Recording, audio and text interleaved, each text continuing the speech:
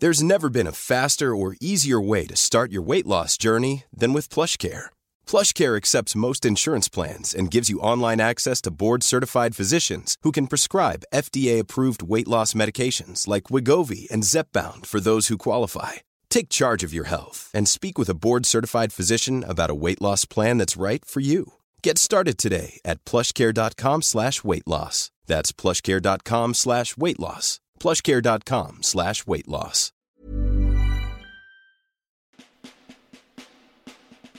So, what does it mean to be a modern warrior? First off, the elephant in the room. Warrior isn't a dirty word. A warrior is mindful. They seek excellence and have learnt to control their aggression. It's about understanding leadership, developing individual resilience, and seeking consistent human optimization. Remember, lifting heavy isn't dangerous. Being weak is dangerous. Fortune favors the brave, and you're never given more than you can handle. This, then, is the Warrior You podcast. All call signs. Ready, ready, ready. Let's roll!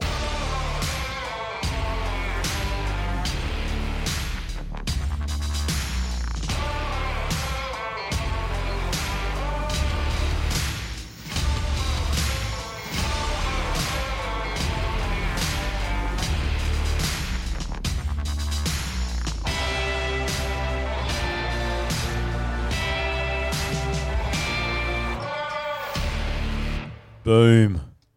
G'day, Trent. G'day, Bram. How are you, mate? I'm good. What's going on? We are going to talk to Mark Mathews, the big wave surfer. This is going to be frigging epic. Oh, wow. Just jumped in there. It's going to be epic. Like, have you seen his videos? Have you seen God, YouTube? Here we go. Are you taking over the podcast? You had the Steve Marshall on, and now you're taking over the Warrior You podcast. I've got a rush on. I've got a run on now. Okay. Today on the Warrior You podcast, I'm joined by Trent and and we're joined by the awesome big wave surfing legend Mark Mathews. So, seeing how naturally he takes to the water, Trent, it's hard to believe that he was once afraid of the ocean. Did you know that? Yeah, I did actually. Yeah, I did, and that's amazing, isn't it? Trips. It is. He'd spend family trips at home, the seaside, sitting on the beach, watching the waves, and not going out in the water. And today, he's arguably one of the world's best. Well, he is the leading big wave surfer. He's a Red Bull athlete and the winner of 3 back-to-back Oakley Big Wave Awards. No big deal. What have you done lately? I don't know. I'm feeling pretty inadequate. Yeah, me too. Yeah, I once saw my kids and my dog swim out in waves big enough where I was like, sharks, waves, no. Yeah, he's come across a few obstacles in his way, which is why we're going to talk to him today around resilience. He had this massive wipeout while surfing on the New South Wales coast in 2016, and he landed feet first onto a shallow reef. Mate, did you hear what he did to himself? He broke himself royally, I think. Mate, I don't even know how we're going to ask him this without, triggering him. He fractured his shin, snapped his anterior and posterior cruciate ligaments, and teared an artery and nerve. Oh, God. You mean tore an artery and nerve? Yeah. Yeah. And, Mark Mathews, thanks for coming on the podcast. Where does the podcast find you today? I am at home in Coolangatta. Okay, Coolangatta. I'm in my little makeshift home studio. Well, it was, but I just took everything down because my family arrived for the Easter holidays. Finally made it up here after 3 attempts now that the borders are all open again. So shut everything down. That's why I'm now sitting down on the ground here and doing this podcast with a little half studio setup. So you're in Coolangatta. The family's there. That's cool. That's pretty cool. Are you permanently based there, Mark? Yeah, I've been up here for about 3 years now. After I had my bad injury, I left Sydney for warmer waters, better sort of beginner surfing waves because I had to start all over again. And never left and loved it. Wish I moved up here 10 years ago. Yeah. Well, let's get to that in a bit. So when did you discover your love for surfing, I guess, straight off the bat? Oh, man, so long ago. I reckon around sort of 8, 9 years old is I think around the time when I got my first surfboard. My dad surfed, and then he became a doctor and a surgeon and then kind of didn't have time to surf. But then picked it back up when I learned to surf, like to teach me, and then he started surfing again. And and then I can remember being terrified of the ocean when I was little. Like out of my friendship group of when we were young, we used to go camping on family Christmas holidays, and we'd go down to the beach to surf. I was always the scared kid who wouldn't go out if the waves were sort of not even big, but all the other kids would go out, and I was the really scared kid. So it's strange to end up, and I always run into those same kids, and they're just like, I can't believe you do what you do after you being such a wuss growing up. That's pretty funny. Why transition then into big wave surfing and not just like stick on the pro tour where it's like arguably really soft? Can you imagine Kelly Slater's listening to this? I wasn't good enough, to be honest. Yeah. I did do the competition circuit for a little bit, but I was never really a naturally gifted or talented surfer, and I was kind of average in the competition field at best. And I just saw an opening where you could forge a career within the sport of surfing by basically surfing waves that no one else wanted to surf. Jesus. Wow. That was just like, okay, I've got one big problem with this, is that I'm terrified of big waves. But I really didn't want to go and work, and I really wanted to be a professional surfer, and that kind of outweighed the fear of big waves. So I just figured it out. And that was your sole motivation? Basically, at that time. It's shifted like throughout over the years, but originally when I was probably like 16, 17 years old, or like 18 when I was just leaving school, mate, I wanted what every teenager wanted. I wanted a cool car and a hot girlfriend, and they were my motivators. The only way I could see myself doing that was through surfing, and it was like the only way I could do it in surfing was surf big waves that no one else wanted to surf. So this is like that was it. This is like listening to Daniel Ricciardo going, you know what, I was in Formula One, I was really good, but I wasn't good enough, so I started doing smash-up derbies. That's probably what happens. Oh, we're never getting him on the podcast, are we, Trent? Oh, we have a crack. What's it? Well, so let's have a think about this for a second. I've tried surfing, I suck at it.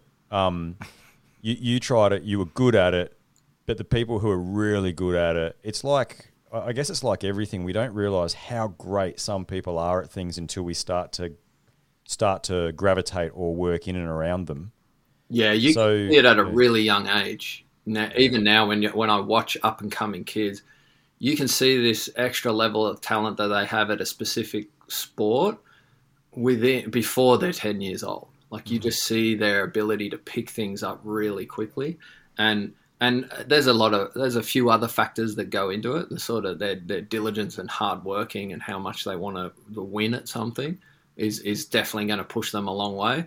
But if you don't have that sort of talent ability level young, you could still make it, but it's going to be a whole lot harder than for those sort of freakishly talented kids. And not to say that those talented kids don't have to put the work in, but yeah, there's a huge gap, and in surfing, like most sports, there's especially like the action sports realm, there's only a handful of surfers that can make a living out of it comfortably, and I wasn't one of those sort of 10 people who were freakishly talented within Australian surfing.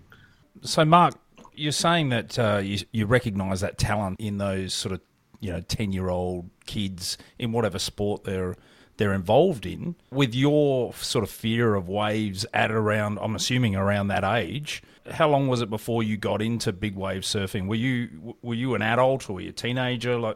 When did you start to try and acquire these big wave skills?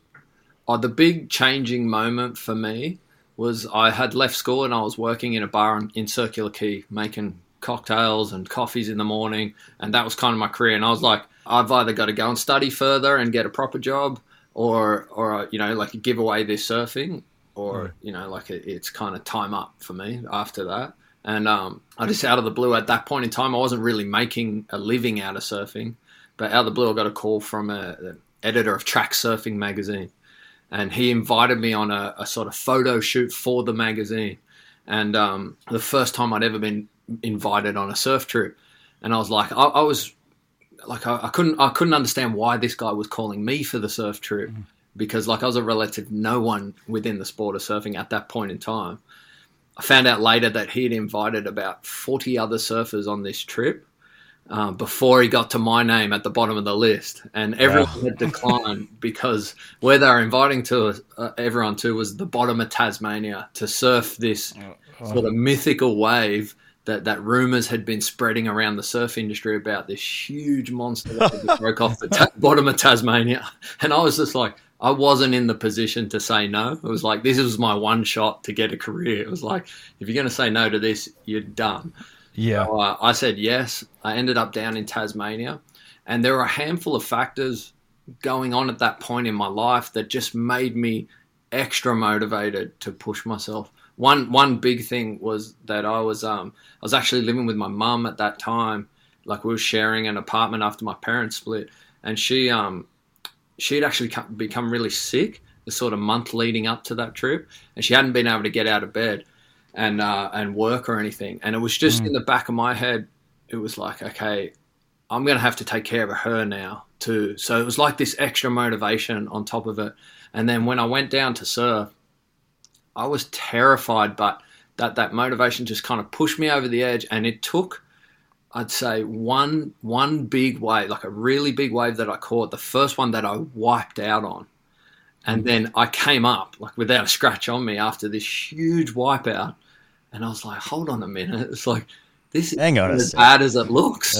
And then I went on to ride a handful of waves that day, and best feeling I'd ever experienced. Wow. And on the top of that, the photos and the footage went out into the surf industry all over the world. And I got my first surfing sponsorship off the back of that. And it was like I signed this 3-year contract, which was basically saying, you don't have to work anymore for the next 3 years. You got to go out and you're a professional surfer now. The caveat of the contract was I had to go and find more waves like the one down in Shipstone's Bluff, terrifying waves, surf those waves, get content, goes out in the media, and then the sponsors keep coming. So I just realised after that was my career path from that point on. Trent, are you thinking what I'm thinking? I'm in, mate. I'm all in. Let's do this. I'll take you down to the next swell. Hell no.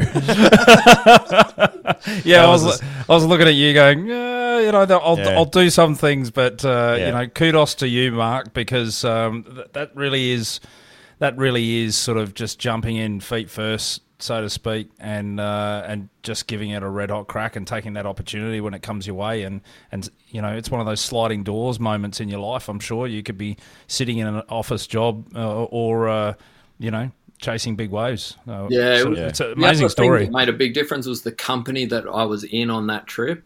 And I didn't realize when I went down there, one of the surfers that was with me is Kieran Perro, who was at the time, I had no idea, but he was one of the sort of better big wave surfers within the industry. But I didn't know that. I thought he was just this average, like, good surfer.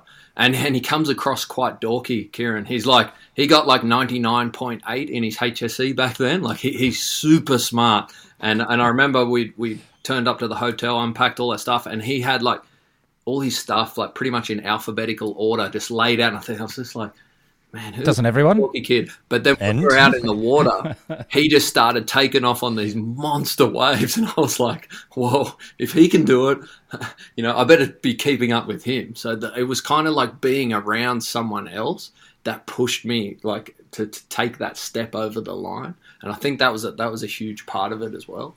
I love what you said around motivation too, and getting over fears through motivation. Motivations, not self-motivation, because that's something different. But I think it's sort of analogously the same as a guy who wants to go to SAS or 2nd Commando Regiment or 1st Commando Regiment for that matter, and you've got to do the parachute course. And the thing is, you're standing on the back ramp of an aircraft you've never jumped off before, but the fear of not reaching your goal outweighs the fear of what it's going to be, not knowing whether the parachute will open or not, which invariably knowledge dispels fear. The thing is going to open. And like you said, in fact, what you're talking about is worse, because there's not that many people that have actually done it. And I would say the controls with parachuting are really, really tight, actually. Whereas if you fall off a big wave, how far are you falling before you hit the water? It must be 50, 60 feet. Yeah, It depends on the places. The biggest waves in the world, it's kind of, it gets up to sort of 30, 40 feet, maybe 50 feet, the bigger ones. You're traveling so fast and you hit the water, and you would know from the training that you've done, you hit that water, it feels like concrete. So it knocks all the wind out of you, and then you're getting rolled around underwater. But yeah, I can't imagine it. It's the motivation's got to outweigh the fear that you feel. That's why when I deal with corporate audiences or people, or I'm doing coaching sessions, it's like the first thing is like, what do you want from this life? Like, what do you want from this one life that you have on planet Earth? Like, tell me, what does your career look like? Yeah. What do your finances look like 10 years from now? What do you want your family structure to look like? What do you want your relationships to be like? What do you want your health to be like? And paint a picture of what they want, but then also what they want to avoid. Like, I wanted to avoid having to go back to work and do a job that I didn't want to do. I wanted to, like, look after my mum. So I had these motivators both sides. And then it's kind of like the first thing you do is got to clarify that. Otherwise, you'll never have the motivation to push to where your potential might be. Like, a lot of people, like, I never would have dreamt that I could have had the career I had when I was a terrified little boy, scared of the ocean. And most people around me never would have believed I would have done it either. But it's like you don't know until you've taken that step what you're actually capable of. You know, like that. Yeah. There's probably a whole lot more in there. Amazing. That you don't know about, and that the situation forces it out of you, I think. But you got to find out. Take a while to figure out what you want. And Mark, just explain for the listeners. I know Trent and I would love to know this too. Like, what is it like at the top of that wave? Like, a big wave like that, what are the feelings and what are the sensations and sort of what's happening in your mind? What does it look like? The first, like, really, like, there's multiple nerve-wracking moments in the lead up to surfing a big wave. The one that sticks out a lot is when you've already paddled out into the lineup and you're waiting in position to catch this huge mountain of water when it's coming. But the thing is, the only way you can get on that wave to catch it is you've got to be in a position like this really narrow window of where it looks like that wave's going to break on you, but it just doesn't break on you, but you're in the perfect spot to catch it. So there's this moment as these, like, it's like the horizon that you're looking out on goes black. You just see mountains of water coming, and every ounce of your being wants you to paddle as fast as you can out so that these waves don't break on you. But if you paddle too far out, you're never going to catch one of these waves. So there's this moment where you just, like, you got to, like, hold the line. Like, you got to hold the position as the mountains are coming and just trust that you're in the spot. That is and crazy. For me, that's the most nerve-wracking moment. All I'm hearing is you saying, Bram, you could be a big wave surfer. Just paddle out there and never get into that window. Wave. What do you reckon? Out. Trent, we'd just be the guys that never ever get.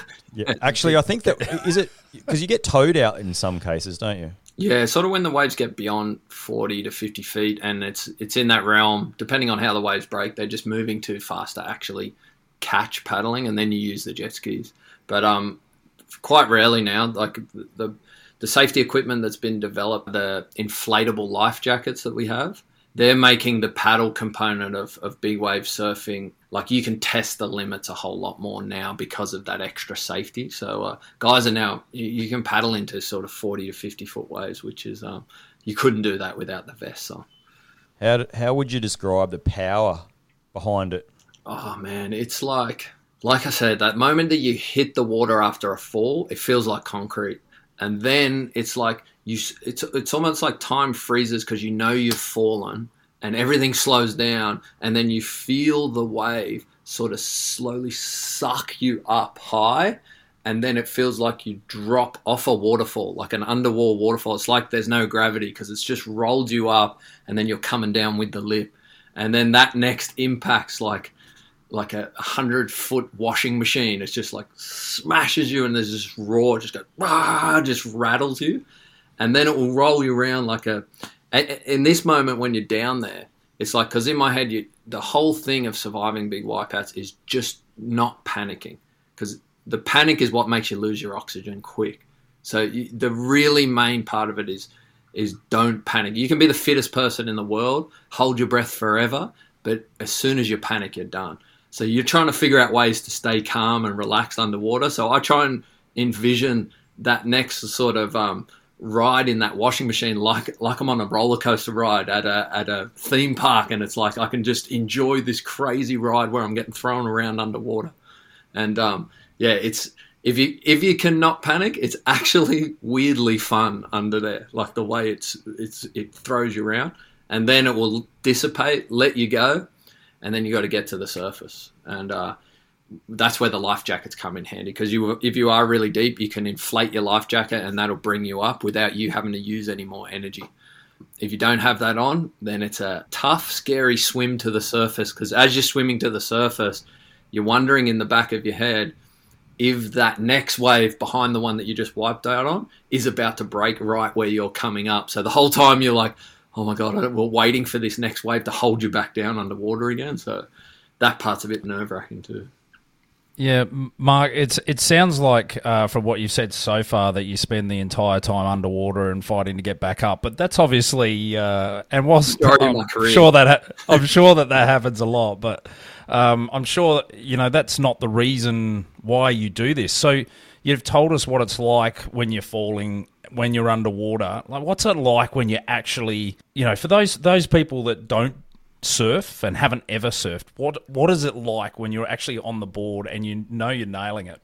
Oh man, there's a moment. So every surfer is trying to get barreled, what we call barreled. So you get yourself positioned inside the barreling part of the wave, which is like the full force of the ocean is just surrounding you like this big water cave.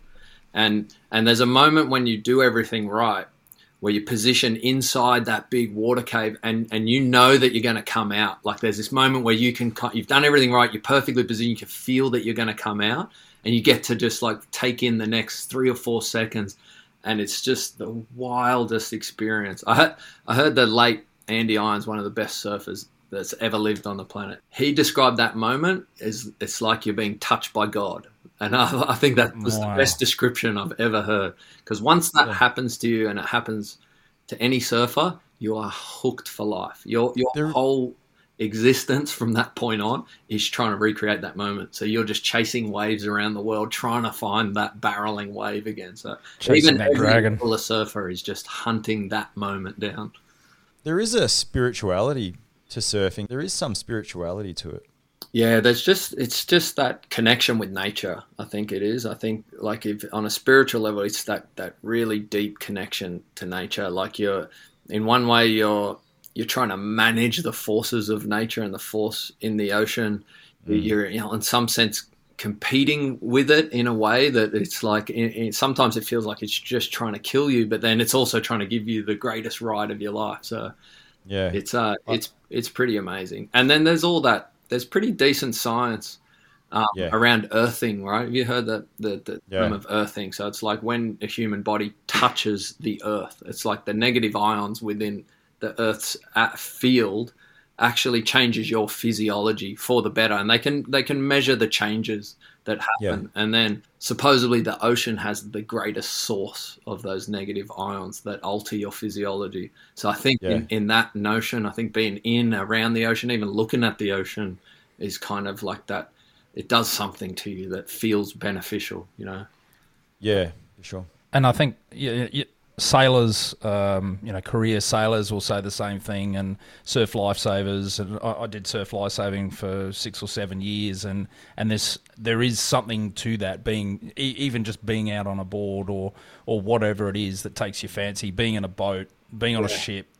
I get it. I get what you're saying. Yeah, it's like it's really hard to explain the actual thing, but yeah, like when they show the hormonal changes, like all these different changes within your system, and that's what's giving you the feeling, Yeah. My mate, he's been on this podcast before. He's a good friend of mine, the actor Dan McPherson, and he's massively drawn to the ocean. He's an ex-triathlete. He's a bloody great swimmer in his own right. And I went up and stayed at his place up on the Central Coast, and he's like, hey, come out for a morning swim. We walked out there, and it was bigger than anything I've ever swam in the military. And I was just like, yeah, no worries, mate, this will be all good, It's like, as we started swimming out into these decent sized waves, he's just off and out into it. And I had the best time, and it was nothing like the little waves that we used to go out in the storms in Cronulla. Like these things were legitimately pretty big, But he says too that it's a grounding thing. If he doesn't get to it daily, then he doesn't feel like himself. Yeah, that's definitely it.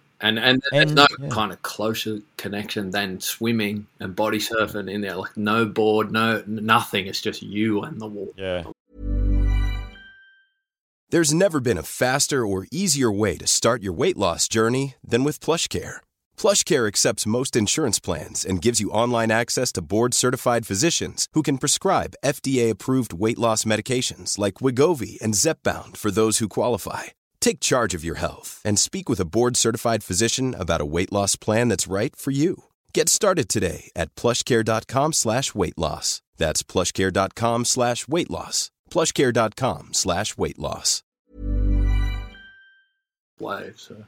Just to change pace a little bit, so I guess I'm leading you here. What's been the biggest setback in your career? Oh, yeah. The latest wipeout that I had, which the doctors said I would never surf again after. Wow. I got surfing a wave down the south coast of New South Wales. Not a particularly big wave, but it's the type of wave that we call it's a slab wave. And that's because it basically comes out of really deep water and then it breaks on a really shallow slab of reef. That's kind of why we call it a slab wave. And this magnifies the size and the power of the barreling part of the wave. And that's why you want to surf it, you know. It also creates great content, great photos. It's spectacular looking. So on the career front, they're good to surf these type of waves, but they are dangerous. I was just at a point in my career where I was a bit overconfident. I didn't, you know, I had thousands of wipeouts on bigger waves. I didn't give the wave the respect that it deserved. Didn't do the due diligence that you should do when you surf a new wave. Like I didn't study the footage. I didn't ask the local surfers how best to approach the wave. I just went straight out there blind and made a mistake, took the wrong wave, and it basically just picked me up and smashed me into the reef. And I landed on my feet on the reef, but one of my legs kind of got stuck in a hole in the reef. Oh. And then my knee completely dislocated. And I tore every ligament and tendon that holds your knee joint together. And then when my knee was apart underwater and I was getting rolled around, it tore through the major artery that supplies blood to your foot, and then also the major nerves that control your foot. So all of that was destroyed. And I was kind of in and out of consciousness after it happened because the pain was so bad. I was kind of fainting and then coming back, like once they'd got me to the beach. And I woke up the next day in Canberra Hospital, and I remember just being in blinding pain and looking down and just seeing the mess that my leg was in. Ugh. And then the surgeon came into the room. He performed emergency surgery on my leg the night before. He came in and gave me that kind of good news, bad news spiel. And he's like, the good news is, Mark, we managed to save your leg. Oh. So supposedly if I had have arrived 1 hour later, they would have had to amputate my leg at the knee because of the internal bleeding was so bad. I was so lucky that the first ambulance officer that arrived on the beach, he called the medevac helicopter to get me to hospital. Even though there was no external blood and it didn't seem like the situation was that bad, he made that call, so that saved my leg. So I was over the moon when I got that news from the doctor.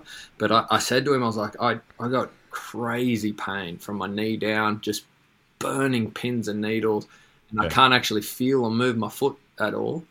And he just said, that's the bad news. He said, you've destroyed all the nerves that run through your knee joint that control your foot. And he said, we could see from the surgery when we were doing it that they're so damaged that there was nothing we could do to fix them and they're not going to heal. So he was telling me that I couldn't use my foot ever again. And which meant in his eyes is like, you're never going to surf again. So at that point it was like career was done. That was 2016. It was over. So that was a tough ride. The next 18 months of rehab through there, I probably went down into the darkest sort of depressed places that I've been in. I was just, I was really fortunate when I was stuck in hospital after about 6 weeks waiting for all the surgery wounds in my leg to heal. I ran into this young kid. He actually messaged me on Instagram, and I got this direct message. He said he read about what had happened to me on a surf media website, and he said, I've been following your career ever since I was a little boy. I noticed that you're in Canberra Hospital. He's like, would you mind if I came up and saw you and got a photo with you? And man, I'd be isolating myself even from my close friends and family. I didn't want to see anyone, so I didn't even reply to the kid. It was my wife though that saw the message on my phone, and she's like, "Fuck, he needs some company," and wrote back to the kid and was like, "Yeah, no worries, Jason. Why don't you come up this afternoon? We'll get a photo and hang out for the afternoon. It'd be awesome." Anyway, I was just laying there this one arvo, and this kid gets wheeled into my hospital bedroom by his brother. Yeah. He's complete quadriplegic. Oh. Broke his neck. Oh. Broke his neck a month before I'd hurt myself and was in the same hospital. He was on the first trip of an around-the-world holiday after finishing school. And, man, he gets wheeled up to me, big grin on his face, and, like, tries his best to put his arm out that he can barely control, shake my hand. And, man, in the moment that I shook that kid's hand, it was like everything just changed for me. It did a complete 180. Like, I'd been laying there for the last 6 weeks, just so full of self-pity, anger, frustration, just like couldn't believe my career was over and just blaming everyone else for what had happened. And then in the blink of an eye, I felt like the luckiest person on earth. It was like, if I hit the reef any other way, I could be dealing with what this kid's dealing with. Yeah. And, it's not even comparable. It's a million times worse. And here's him dealing with it with like so much like courage, And it was kind of it was a kick up the backside, like to stop feeling sorry for yourself and just, you're lucky. You know how much worse it could be. And that changed everything. Like to me, even the surgery wounds in my leg were so badly infected that the surgeons were like getting concerned because the infection was spreading up my leg and the antibiotics weren't working. Within 10 days of seeing that kid, all of the infections were gone. Like that's awesome. And the only difference was my headspace. I was laying in hospital now. I was happy about where I was. I was happy about the injury I had. I just felt lucky. And that just fully changed the way my body healed.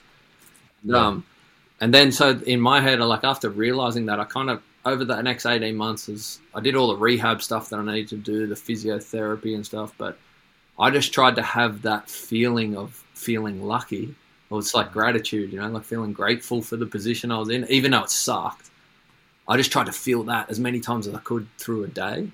And it made such a difference for me. Yeah. It made such a difference for how much energy that I had to do physio.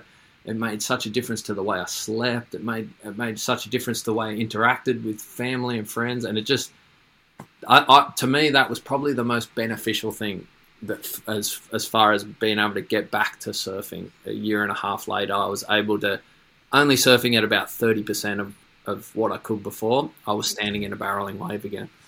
And for me, that was like the best comeback ever. It was good enough. I never thought I'd get any better because I've got permanent nerve damage. Yeah, right. My foot doesn't work still, but it's been like three and a half years now, and I've probably gotten back to about, I'd say like 60% capacity of what I could surf before, 60, 70, and I can surf big waves again. So you're 80% better than what Trent and I are, is what you're saying. 95. I went 95. back and I was a full-on beginner again. And now it's kind of like I can see how frustrating it is to be a beginner, but then it's also really exciting because you're going from level one again, and everything's kind of, every new thing you learn's exciting again. So what did that? Sorry, Trent, you had a question. Yeah, I was going to say, have you caught up with Jason again? Yeah, we're good friends. Yeah. Really? He lives just next door to me. He moved up to the Gold Coast. We've surfed a bunch of times together. I got to take him out. Like, this is how courageous this kid is. He goes surfing as a quadriplegic. So we surf out at Snapperos, a pretty long wave. And I try and ride the wave with him, and his brother and his mates push him on the wave. But any wave that he falls on, right, if he falls and he's face down in the water, he has no way to turn himself over to breathe. Like, he's got to lay there face down in the water, not being able to move while waves are hitting him, just waiting for one of us to get to him to turn him over. Like that, it's like talk about bravery. He has. It's like what I would feel surfing 100-foot waves. Like it's crazy how brave. Oh my! That is as brave a story as I've ever heard. Yeah. So I hang out with him a lot. Shout out to Jason. He can surf a little bit. It's just it takes a big toll on him to go out and surf, just because he's not. He's only just getting the movement enough strength in his shoulders to be able to do it. But he's awesome to be around, man. Most motivating person I've come across. So based on your rehab, meeting Jason, the injury, just your whole life, really, you know, what would you say would be your definition of resilience, given that?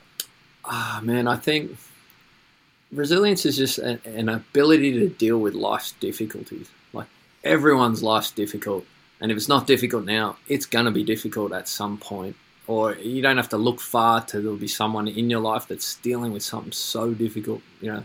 And it's an ability to deal with that situation and bounce back from it and just keep living your life and getting the most out of life. Like that, I think that's the simplest version of what resilience is.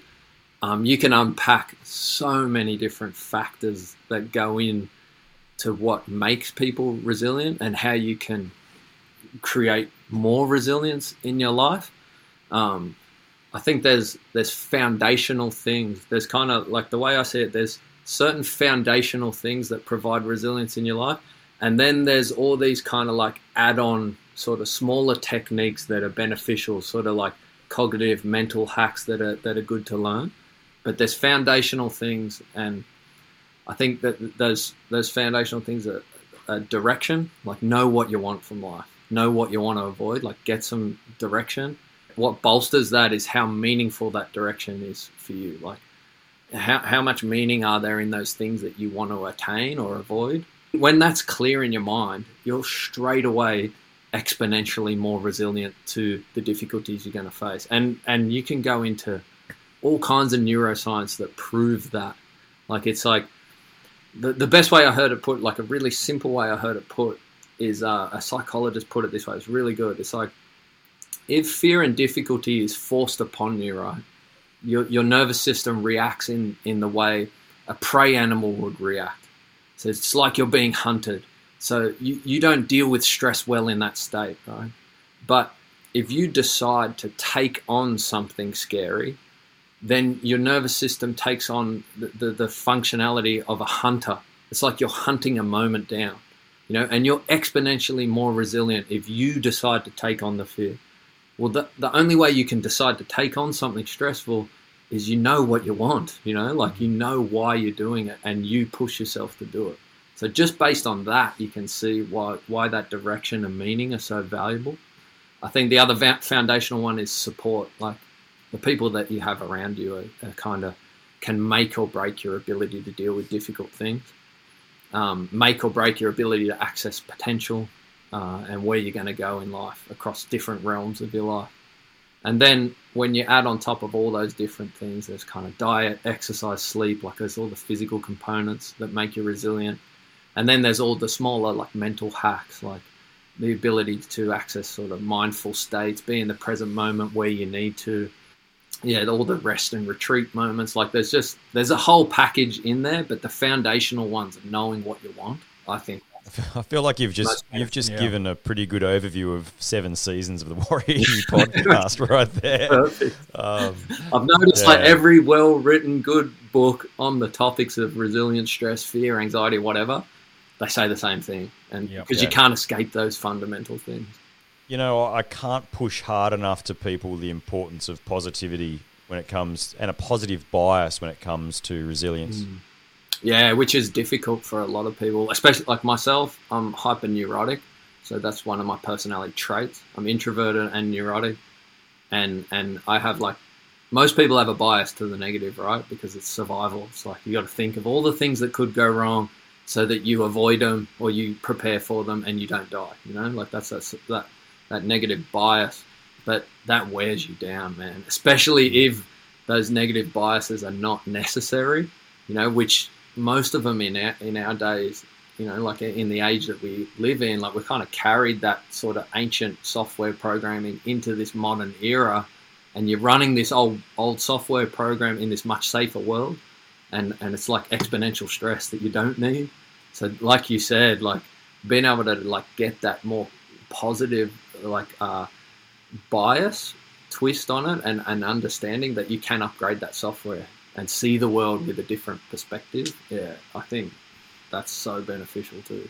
Yeah, a lot of what you're saying sort of gels with, what we've spoken about before, and we had a chat with Mamta Saha recently, who essentially said that anxiety, and this is a little bit around what you're talking about, is really rooted in the past and the future. It's not necessarily in the present. And, we tend to worry about things that have happened previously or potentially in the future, but not what's going on right now. It's interesting to hear what you've said. Definitely. I think, because I was playing around with different definitions across those like across the terms of fear, stress, anxiety. And it seems like more, if it is in the present, that anxious state, it's most likely more fear, like something scary is happening to you now. That's probably better defined as fear. And everything else is like a forecast of what might happen. And then when that's kind of that anxiety loop, they're beneficial to a degree. It's kind of like when you would know this, everything on a performance, like to do with performance or like reaching your potential, it's everything has to be put on like an inverted U curve or a hormetic curve. Like the hormetic, when they use it in hormesis, like what's the toxic dose? What's the perfect dose, And it's kind of the same with fear, the same with stress, the same with anxiety. You need that little bit of anxiety about what might happen if you don't push yourself, so it's kind of finding that perfect dose of those different things that's motivating enough for you to take the right actions, but not paralyzing, Do you feel that in this day and age, people aren't scared enough? They're not going through things these days that give them enough fear, and they're not facing fears, and they want everything straight away, this whole ideal around instant gratification? I don't know if I'd put it that they're not. It's like they're scared. Like the majority of people have fear, have a lot of anxiety, but it's like you just. It's like the goal's wrong. The goal's to be comfort. Like that seems to be a goal that a lot of people have, is just to be comfortable, to eradicate difficulty from your life. But it's like when you do that and you're trying to avoid difficulty in every aspect of your life, it's like it just creeps up on you, and eventually you become so stagnant that the things that you fear or you've been avoided, they're like the snakes coming into the garden. Eventually they find you, So it's kind of like, it's like the goal needs to be flipped more, like rather than just trying to avoid things to stay comfortable. It's more like, what are you passionate about? And what are those things that you'll go out there and take on those difficult moments, Not to say that, I don't love I love comfort too, just in some aspects of my life, at some moments. What's it like being a Red Bull athlete? Is it really cool? It was amazing when I first signed. Like for me, first signing with Red Bull was like the pinnacle of my sport, where you don't really, like originally we didn't have world champions or anything in big wave surfing in that action sports realm. And to be a Red Bull athlete felt like, you were one of the best in the world. So yeah. It is awesome when I first signed. It's still really good. They're such a great company as far as the way that they look after their athletes and their staff, and their, it's a pretty amazing culture. It's just like the owner just loves seeing the boundaries of performance in all these different sports pushed, and he likes to be a part of that, which is a pretty cool culture and team to be a part of. Yeah, that's fantastic. And now you do keynote speak and you assist businesses with their understandings of resilience and getting through adversity. Perhaps you'd like to share some of those experiences that you've had. Yeah, I've been doing that on the side of surfing for about 10 years. And then more recently, since I had the bad injury, more full-time for the last sort of 3 years. And initially, I hated it. Like being introverted, public speaking for me is just like, it's as stressful as anything, It's another big wave. I was getting more run down from the stress of public speaking and doing presentations than I was of when I had to go and surf huge waves. Like it was relaxing for me if I didn't have to do a public speaking job and I was going to surf 50-foot waves. Like that was my relaxing week. But it's the same as overcoming the fear of big waves. It's like, it's the skill set, the knowledge, the experience of doing it over and over and over again that has gotten me to a place now where I'm more comfortable doing it, and now I actually enjoy it. Like it's one of the best things that I do in my life or in my career, where I get feedback from someone when they say, I heard you talk, And I just it inspired me to just do this one thing within their career or within their life or, to do with their health. And they say it made a huge difference. And it's not like they're doing all the work. Right? I'm just creating a tiny little moment, and whether the audience grabs onto it, does something. But when I get that feedback, man, it makes all the stress and the anxiety of speaking work. Yeah, so good. Yeah. And I would imagine that it makes what you've gone through as well feel a little, if I can put it this way, a little more worth it if you're actually able to then use that experience to change people's lives. And I guess there's an aspect of that in leadership as well. You leave these little breadcrumbs throughout your career, and they can be good or bad for people, or positive or negative. And for you to be able to leave those little positive trail of breadcrumbs through people's lives, must be an amazing feeling. Oh man, it's way more rewarding than surfing. Like surfing. Wow. Was amazing, and at that young age where you just want to be the best at something and you want everyone to love you from doing something, that's highly motivating. But at the point I'm at in my careers now, it's I love the feeling of surfing big waves. I don't love the business side of it. I don't love any fame that comes with it, and then I love the feedback that I get from helping people in my speaking work. I surf for now less to do with the business aspect, more to do with the love of the feeling, and I get to speak to people and help them in their lives, and if I get that feedback, man, it's so rewarding. This has been such a treat, really, Mark, to talk to someone that's had your experiences. And for the listeners, you didn't see Trent and I both, when you were telling us about those injuries, both grimacing, and we've both seen our fair share of injuries. I think the other thing is I was actually wondering how I was going to tiptoe around asking you about that, and to be so open and frank about something that we can only imagine must have been, such a painful and harrowing experience and protracted. Yeah, so thanks for being so open about that as well. Where can our listeners find out more about you? And perhaps, we get a lot of downloads, a lot of people in business as well who might want to get you to come and do some speaking. Where can they find more out about you? My website is markmathews.com. If you have any inquiries about needing a keynote speaker, a corporate training program, just email me there, or on LinkedIn. It's fine. I chat to a lot of my corporate clients through LinkedIn. Or if you've got any questions on any topics, just find me on LinkedIn.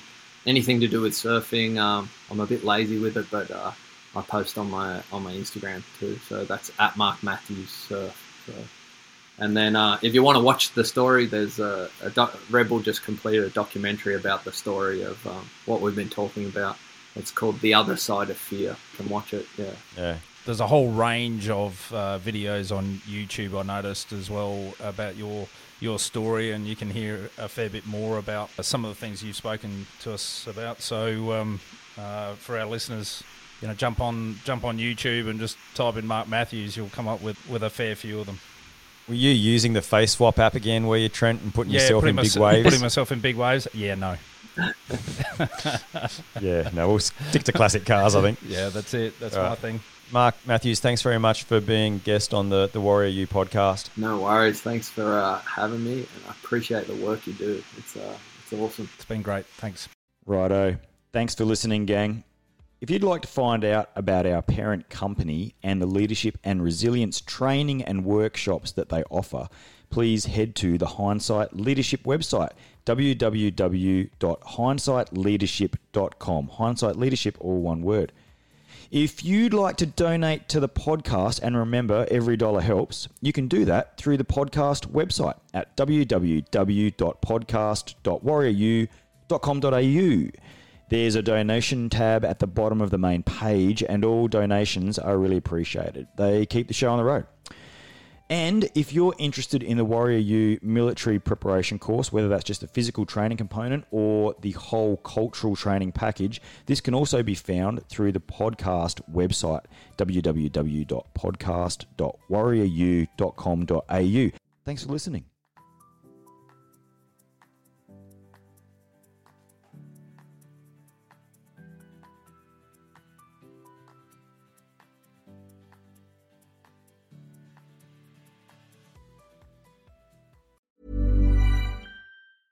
Even when we're on a budget, we still deserve nice things. Quince is a place to scoop up stunning high-end goods for 50 to 80% less than similar brands. They have buttery soft cashmere sweaters starting at $50, luxurious Italian leather bags, and so much more. Plus, Quince only works with factories that use safe, ethical, and responsible manufacturing. Get the high-end goods you'll love without the high price tag with Quince. Go to quince.com/style for free shipping and 365-day returns.